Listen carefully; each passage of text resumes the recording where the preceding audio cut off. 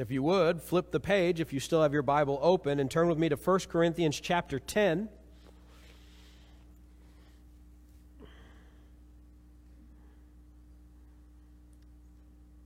As you've heard me already say, one of the reminders that we have when we celebrate the Lord's Supper is that we are still here and that we exist in this time between Christ's life, death, and resurrection, and we are after that, but we are before His return. And that we are, and one of the things that we have to remember is that we are, those of us who are in Christ, we are the church. Those who have been called out, those who have been gathered together in the name of God, and the church exists for a reason. We have a purpose, we have a mission, and as I said, one of those ways that we can look at the Lord's Supper table and understand that mission is we are called to bring as many people to the table as possible. The church is really an interesting and a fantastic thing.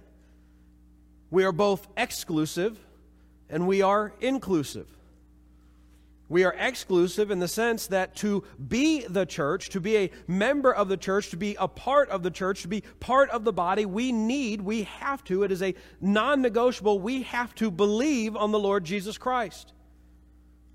We have to place our hope and our trust in Jesus that He indeed is the Son of God, who lived and who died and who rose from the grave.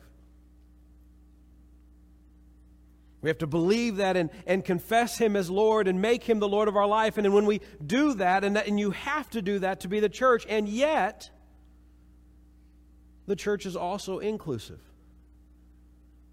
In that while we have to believe these things, the invitation to believe and the good news of the gospel is opened and it is offered to all people. Every person we meet has a need to hear the gospel, and the gospel is intended for them. Over the next several weeks, we are going to focus in on this reality. And I want to challenge us through the month of January for the next few weeks to zoom in on the world in which we live. See, for the last several years, and it's been a very good thing, our church has had the opportunity to look at the world as it is and to have an impact and to do ministry in the world. We've been to Brazil, we've been to Oneida, we have been to Indianapolis, we have been to many other places to help and support, to encourage and to share the good news of the gospel with people. But because of COVID, those opportunities are not there like they used to be. We're not going to be getting on a plane in the next year, maybe even two, and going down to the southern hemisphere and sharing the good news of the gospel in Brazil. There are going to be fewer opportunities for us to get in our van or to get in our cars and drive up to Indianapolis and to serve and support and minister to our brothers and sisters in Indianapolis. There's going to be less to do. Even Oneida in eastern Kentucky has less opportunities for us to go and serve and to minister to those people. But just because our missions and our mission trips are no longer something that can be a significant part of what we do as a church, that does not mean that our mission as a church has ended. On the contrary, I would challenge us in 2021 that we have more obligation to fulfill the Great Commission this year than any other, and that has to start here in the Tunnel Hill area, in Elizabethtown, and in Hardin County. We need to zoom in on the world that we live in and begin to have a gospel impact on those around us. We have to do what the Lord's Supper reminds us to do, which is invite as many people to the table as possible. In light of this call, I want us to look at 1 Corinthians chapter 10, and we're going to be looking at verses 23 through 33 to the end of the chapter. And as we look at these passages, I would invite you to stand once more for the reading of God's Word.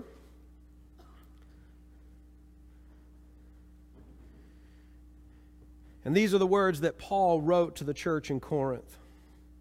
All things are lawful, but not all things are profitable. All things are lawful, but not all things edify. Let no one seek his own good, but that of his neighbor.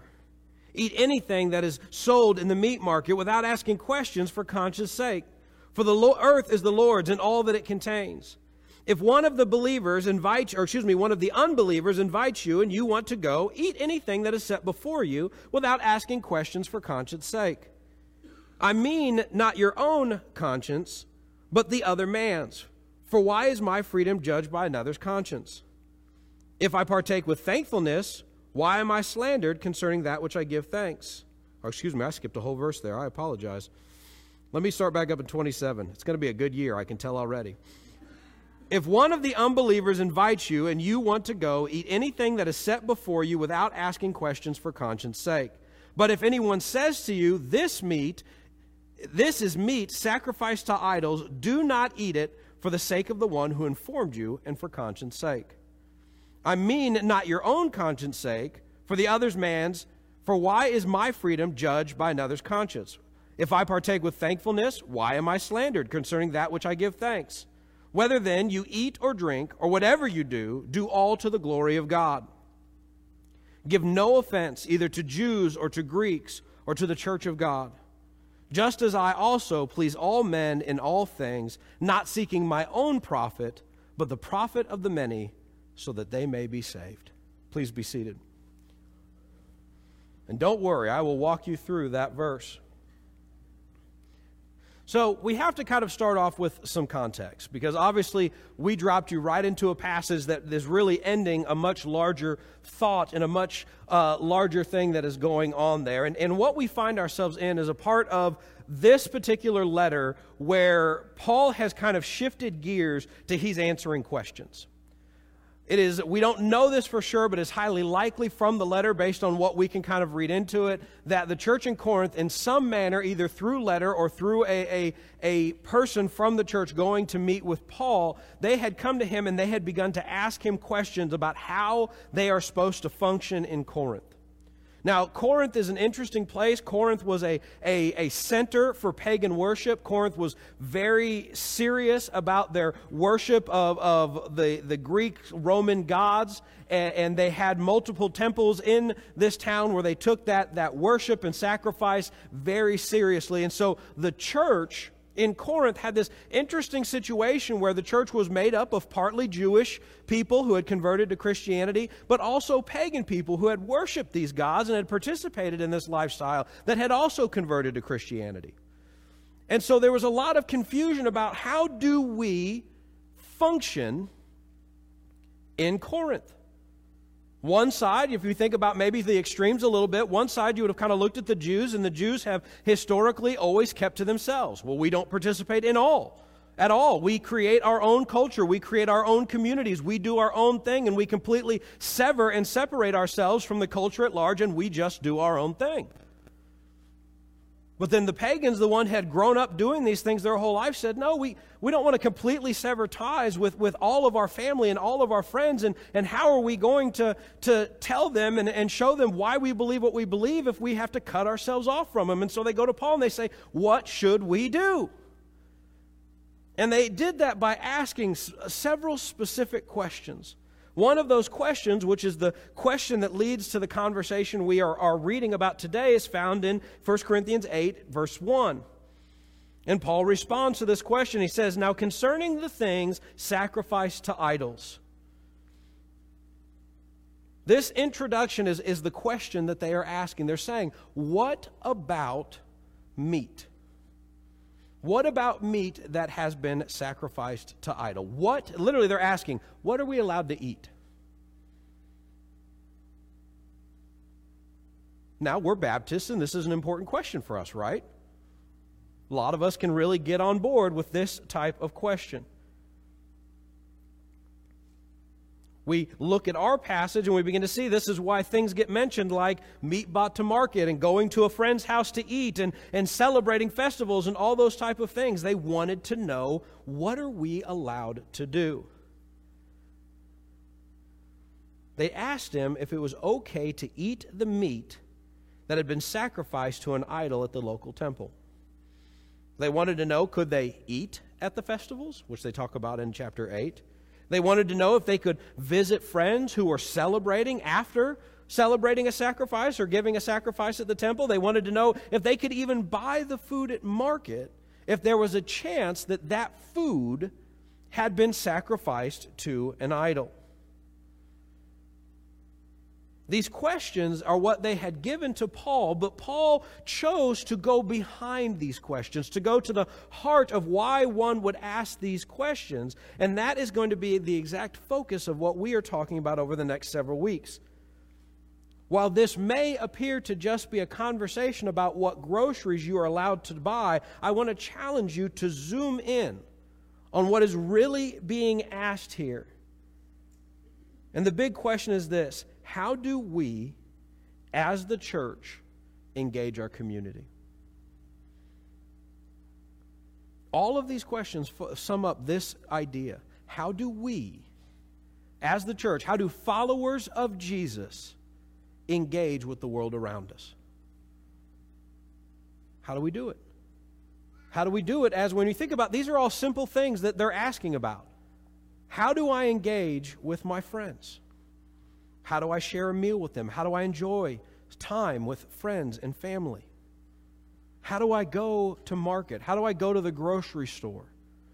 And how do I engage with people as I shop? How do I celebrate the moments in life that we celebrate? How do I enjoy the things that my community offers and the things that my community does together? We ask, how much do we participate and how much do we abstain from, and why? When we even fast forward into now and how the church exists in the world today, we find ourselves more than ever asking these exact same questions. You know, we can go back 30, 40, 50 years, and these questions maybe weren't as big a deal because the church seemed to be such an important part of the community, and we did not see a lot of problem with church things versus non-church things, and being a part of the community but being a part of the church. They weren't a big issue because we felt like, whether they were or were not, we felt like the church and our communities really went hand in hand. And they didn't view each other as opposite of each other or competing with each other, so it wasn't a big deal. But to be honest, brothers and sisters, that time has passed.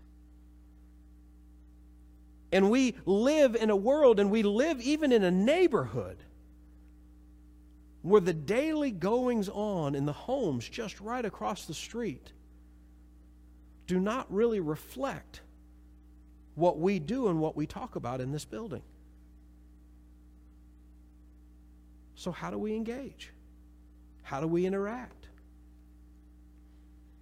What do we participate in? And what do we abstain from? We know that there are some in that would call themselves the church today, that are church today, that they would say we need to participate in all of it. And we should create no hedges, and we should just be exactly like the world. And if the world moves this direction, then we ought to move that direction. And we want to remain relevant, and we want to still be a part of the society and the culture, and so therefore we must reflect the society and culture. But that doesn't quite make sense. To be sure, we have the opposite extreme, and we have those that say we must completely shun culture and completely shun everything about culture, and we are going to forbid the music and the clothes and the hair and the food and the society, and we're going to create our own neighborhoods and create our own schools and create our own websites and create our own everything so that we completely close off from the world and we can live in our Christian community with our Christian friends, in our Christian school with our Christian ideals. And to be sure, that is safer. But even then, we end up sacrificing things that should be central to who we are as followers of Christ. So what do we do? How do we engage with the world around us? Well, let's look again at the very first verse of this passage. Verse 23 says this, all things are lawful, but not all things are profitable. All things are lawful, but not all things edify or build up. This verse speaks in a very unique way in our society. We live in a world today, and I'm talking about the United States, the Western world, where the idea of rights have really gone crazy. And we live in a world where we are so concerned that our rights might be infringed upon that we are literally willing to make an absolute scene so that our rights will not be trampled upon. And the problem is the idea of rights has become expanding to the idea that we think we have a right to frozen yogurt, or that we have a right to 3 strips of bacon on our sandwich, or we have a right to say anything or everything that we want to on a place like social media. We are obsessed with rights. And rights are not necessarily a bad thing. And if we kind of look to Scripture, we see times where these ideas are there. A lot of times the Bible uses words a little bit different than right. Rights is kind of a thing that Western society came up with. It's kind of an American idea when we have these inalienable rights. That's part of our Declaration of Independence, and we have the Bill of Rights in our Constitution. The Bible uses a term called freedom. And it speaks of freedoms and the freedoms we have as Christians, and it views freedoms in light as a good thing. Galatians 5:1, and it is talking about sin. It says this, for it was for freedom that Christ has set us free. Therefore keep standing firm and do not be subject again to the yoke of slavery. Now this statement is said in context. It's said about the yoke and the slavery we had to sin. But it views freedom as a good thing, and that we have freedom and we should exercise our freedom. However, the freedom we have in Christ is not a freedom to do or say whatever we want, regardless of the impact it may have on other people. And Christians need to relearn this. Social media is not a good thing. Because there are too many people who think they can say whatever they want to say, and that it shouldn't matter if that has an impact on other people. But it does. And when we get on social media, and when we say things that are mean, that are hateful, that look down on a particular group of people, whether it is because of their race or their occupation or their political leaning or their voting record, when we say those things and we think that we have no impact on other people by our words, first, we are fools. And second, we are not being obedient to Christ. Peter says this about freedom. Act as free men. And yes, this applies to women too. Act as free men, and do not use your freedom as a covering for evil, but use it as a bondslave of God. One could argue you are free to say whatever you want. Paul, even our passage, would say, yes, all things are lawful for you. You can say whatever you want. You can do a lot of things. And the reality is, the good news of the gospel is, no matter what you say or do, if you are in Christ, God will never love you less, and He will never love you more. And so even if you say things that are mean and hurtful, if you truly are a follower of Jesus, and we understand that a true follower of Jesus is not going to say only mean, hurtful, hateful things, but they probably will on occasion mess up for whatever reason and say something wrong, because we understand that as fallen people. When we mess up, that does not mean your salvation is in jeopardy, your relationship with God is in jeopardy, that something is going to go horribly wrong with you. However, just because you can say whatever you want does not mean you should. Because there are some conversations, there are some statements, there are some actions that while you may have permission, while it may not affect your salvation, it will have consequences. And it will have consequences on you as an individual,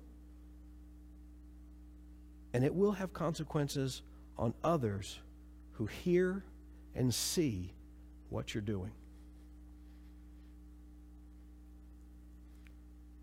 My challenge for you today is to not make your life about what you have the right to do, but to make your life about seeking the good of others. As we continue on, he says, not all things are lawful, or all things are lawful, but not all things are profitable. All things are lawful, but not all things edify. Let no one seek his own good, but that of his neighbor. We have to be aware that our words and our actions impact the people around us, especially those who might even misunderstand what we are doing.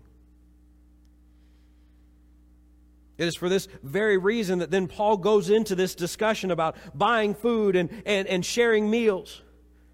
As I mentioned already, these things that he's talking about are totally normal and harmless things. He's talking about buying meat. He is talking about sharing a meal with friends. He is just talking about everyday things in life. Think about the things you do every day. How you wake up in the morning when you have family. Or maybe when you don't. Of how you interact with people in your car ride. Of who you share your meals with and how you share your meals. Of how you interact with people at the grocery store or in the shop or wherever you might shop. Or how you act around your friends and your family in social situations.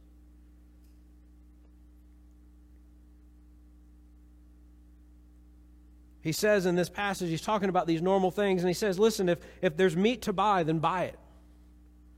If there's food to eat and a friend that wants you to come and enjoy a meal with him, just eat it. He says you don't have to fret about every single detail of everything. There is freedom in that. We don't have to worry about every single detail of everything in life, I know that there are probably some anxious people in this room, and you can't send a text message without going, what if I said something wrong? They don't respond for an extra period of time, and you start to go, uh-oh, did I say something? You start rereading it, and you start going, well, what if they misunderstood me? What if they didn't understand my tone? And you start fretting about it. In one sense, the thing is saying, don't fret about everything, especially the things you cannot control. But, notice he says that when the meal, or the meat, or the time shared together become about the sacrifice, then he calls you to quietly abstain. Not because you believe or support what is going on. It is not that you are worshiping that false god. It is not that you are supporting this fake religion. It is not that you are encouraging that person and doing those things that you know to be ungodly, but because of the effect that it may have and their perception of the God you worship. Please understand this. Your behavior reflects your belief in God. Let that hang for a second, because there's actually no caveats to that. My high school, middle school youth people, we always talk about what the most popular youth Sunday school answer is, right, Dennis? And the most popular, we think it's Jesus or Bible or Holy Spirit. It's not. The most popular Sunday school answer, Katie knows this too, Sherry also, is it depends. Because we always want the loophole, right? This is true of adults, by the way, young people. I cannot tell you how many people in my time in one of my Sunday school classes, as an adult now, I hear "it depends." Mary Lou drops that all the time. Because we want the loophole. There's no loophole to this. Your actions, your words, your behaviors always reflect on the God you believe in. Which means, as you represent Christ in your life, there will be times where you will represent Him well. You'll do the right thing. You'll show grace and mercy. You'll be obedient to God. You'll exemplify and you'll exercise fear in the Lord. And there will be times that you will reflect your God poorly. And you will lose your temper. And you will be mean and mean-spirited. You will allow your racism or your judgmentalism to show. And people will look at you and say, if that is what Yahweh is like, I want nothing to do with Him. Your behavior reflects your beliefs in God. Always. So when you participate in any activity or behavior that is contrary to God's Word, and often, especially in this society where we live, they will know it. You will show them that you do not fear the God you claim to follow. And when they call on you later, and they will call you on it later. I guarantee you that probably every adult in this room and probably some of the younger people in this room have had some point in their life where they have tried to tell someone about Jesus. They have tried to talk about their faith. They have tried to talk about going to church. And someone in their life said, "Who are you to tell me how to live, to tell me who to follow, to tell me what to believe? I've seen you and I know you." And let me tell you, that hurts. It hurts to be called out as a hypocrite.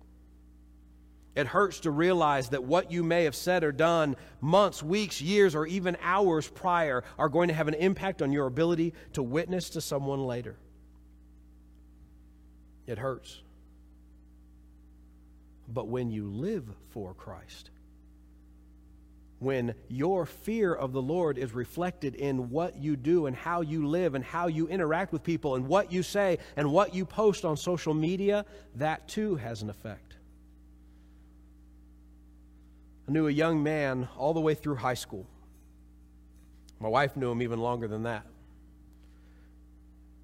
And at the end of college and into the first years that Liz and I were married, we ended up working at the same place. We worked at a grocery store. And one day we were sitting outside and we were talking, and we got to talking about faith. And in my grocery store where I worked, we had me, who was a Christian and pretty outspoken about it, and then we had a couple other people that were Muslim. And they were outspoken about it, but they weren't really following Islam like you would expect. And I was talking to this friend of mine, and he said, "Listen," he said, "I know that so-and-so, that they're all about Islam and all that stuff." He says, "But I know them. I know that they still do all these other things and that there's all these rules and laws in Islam that they're not supposed to do, and they still do them."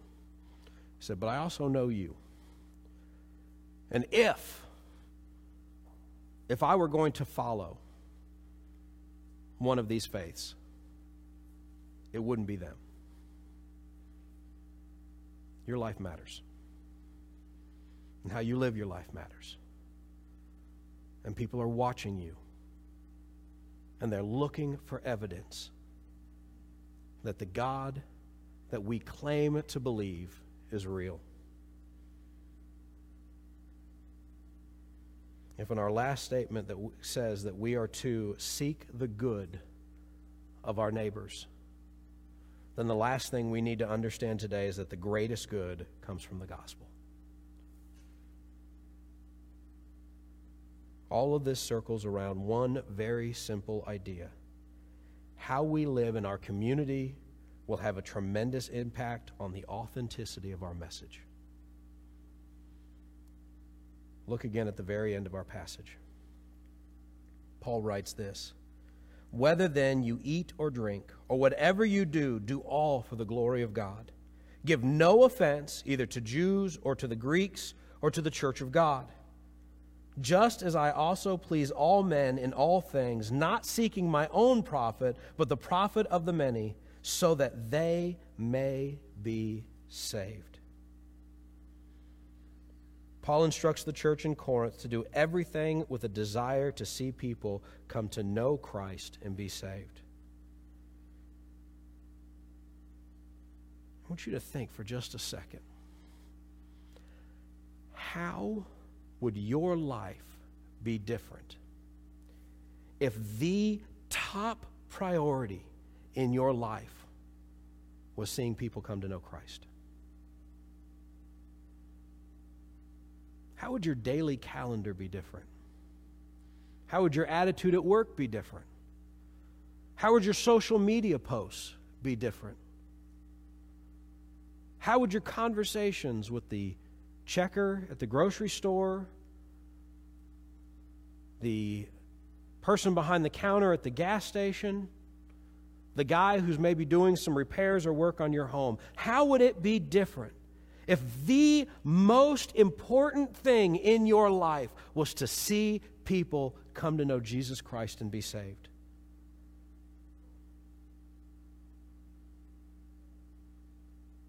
What if seeing people come to know Christ took priority over making money? What if it took priority over having power and freedom and respect? What if it took priority over your political ideologies and your voting record? What if it took priority over your own comfort and your own entertainment? I can tell you without a shadow of a doubt, and I believe this to the very fiber of my being, that every single life in this room would look different. My life would look different. We would all be different if we approached every single decision, interaction, and situation with a concern that this moment might lead someone to be saved through Christ. And yet this is exactly what Paul is calling the church to do. Paul says this in just a chapter prior, in chapter 9. He says this, I have become all things to all men, that I may by all means win some. And I do all things for the sake of the gospel, so that I may become a fellow partaker in it.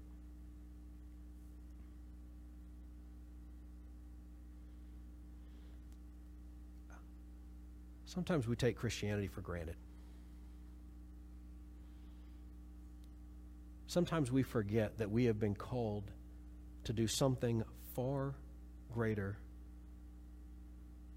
than what we can imagine. Some days we forget that we are the people designed, called, and commissioned to turn the world upside down.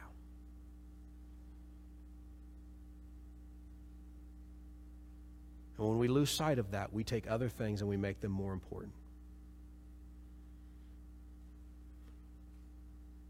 My challenge to you is to zoom in the world around you and ask yourself the question, how do I take every moment and every decision to see someone's life radically change for Christ? What steps do I take to see my friends, and my family, my coworkers, and the people I see regularly on the street come to know who Jesus is and believe? Can we do this in 2021? Can we seek the good of our neighbors, and that good being the gospel of Jesus Christ? We pray for revival, don't we? We want to see revival in this church. We want to see revival in Hardin County, Tunnel Hill, Kentucky. What if that revival begins in our hearts by committing to live for the gospel with every second that we are alive? If you're with us today and you're asking, what is this gospel? I want to turn your attention to the screen. Can you put up the 3 circles, please? The gospel is this. First off, we need to understand that God has a design. God created all things with a purpose, on purpose. You exist. You breathe air right now because God had a design for you. It's true of all things in creation. The Bible says that God created the heavens and the earth, that when He had created everything, He looked at His creation after 6 days and He said it was very good, and you fall into that very good. But we had a problem. And the problem is we have a design, but we don't keep God's design. We try to create our own design. We kind of go our own way, and when we do that, that's called sin. And sin is just simply that. It's departing from God's design to do our own thing. And as anything else, when we take something that's designed to do one thing and we try to force it to do something else, we find that it is broken. And so when we depart from God's design, we find ourselves in a place of brokenness. And we know, and I could tell you all the Bible verses, and they're certainly plentiful, but I'm going to just say it to you this way. We all feel brokenness in our lives. There are times in our lives where we know we didn't say what we were supposed to say, that we didn't do what we were supposed to do. There are times in our lives where we just feel like we don't fit in, that something in us is just wrong. And if you felt that way, take courage. We've all felt that way. That's brokenness. And a lot of times when we feel that way, we try to do something to fix that brokenness, to escape that brokenness. And we go to our career, and we go to achievements, we go to money, we go to playing and goofing off, we go to toys, we go to our children and try to make our kids perfect so that we can kind of be perfect through them. We do all these things to kind of escape brokenness, and that's what all those little arrows signify. But the truth of the matter is we cannot fix our brokenness from our brokenness. And so we need something outside of our brokenness to intervene. And that's where the good news of the gospel comes in.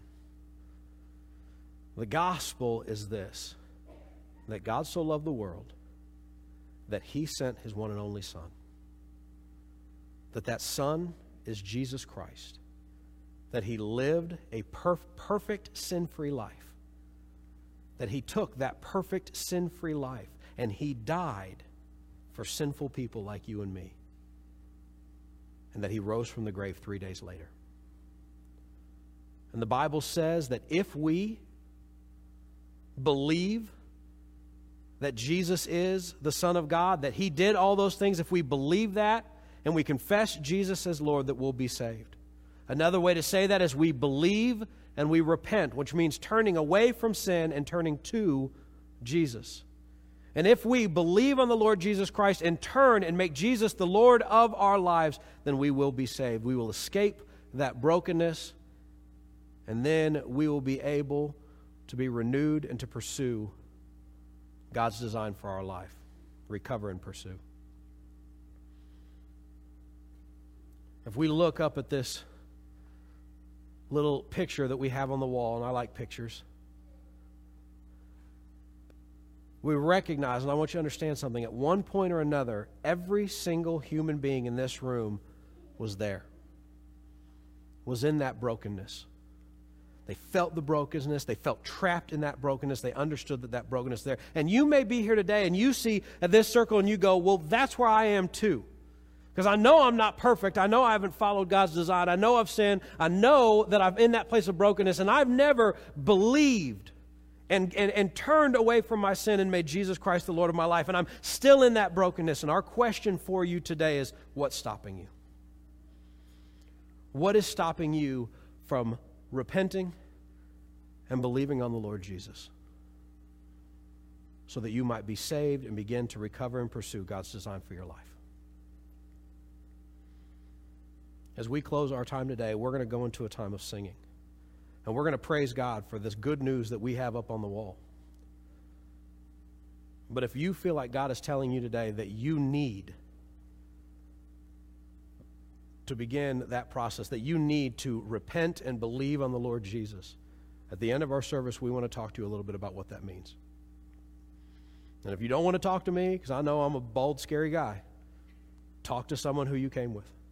Talk to someone else in here that could be able to share this same good news with you.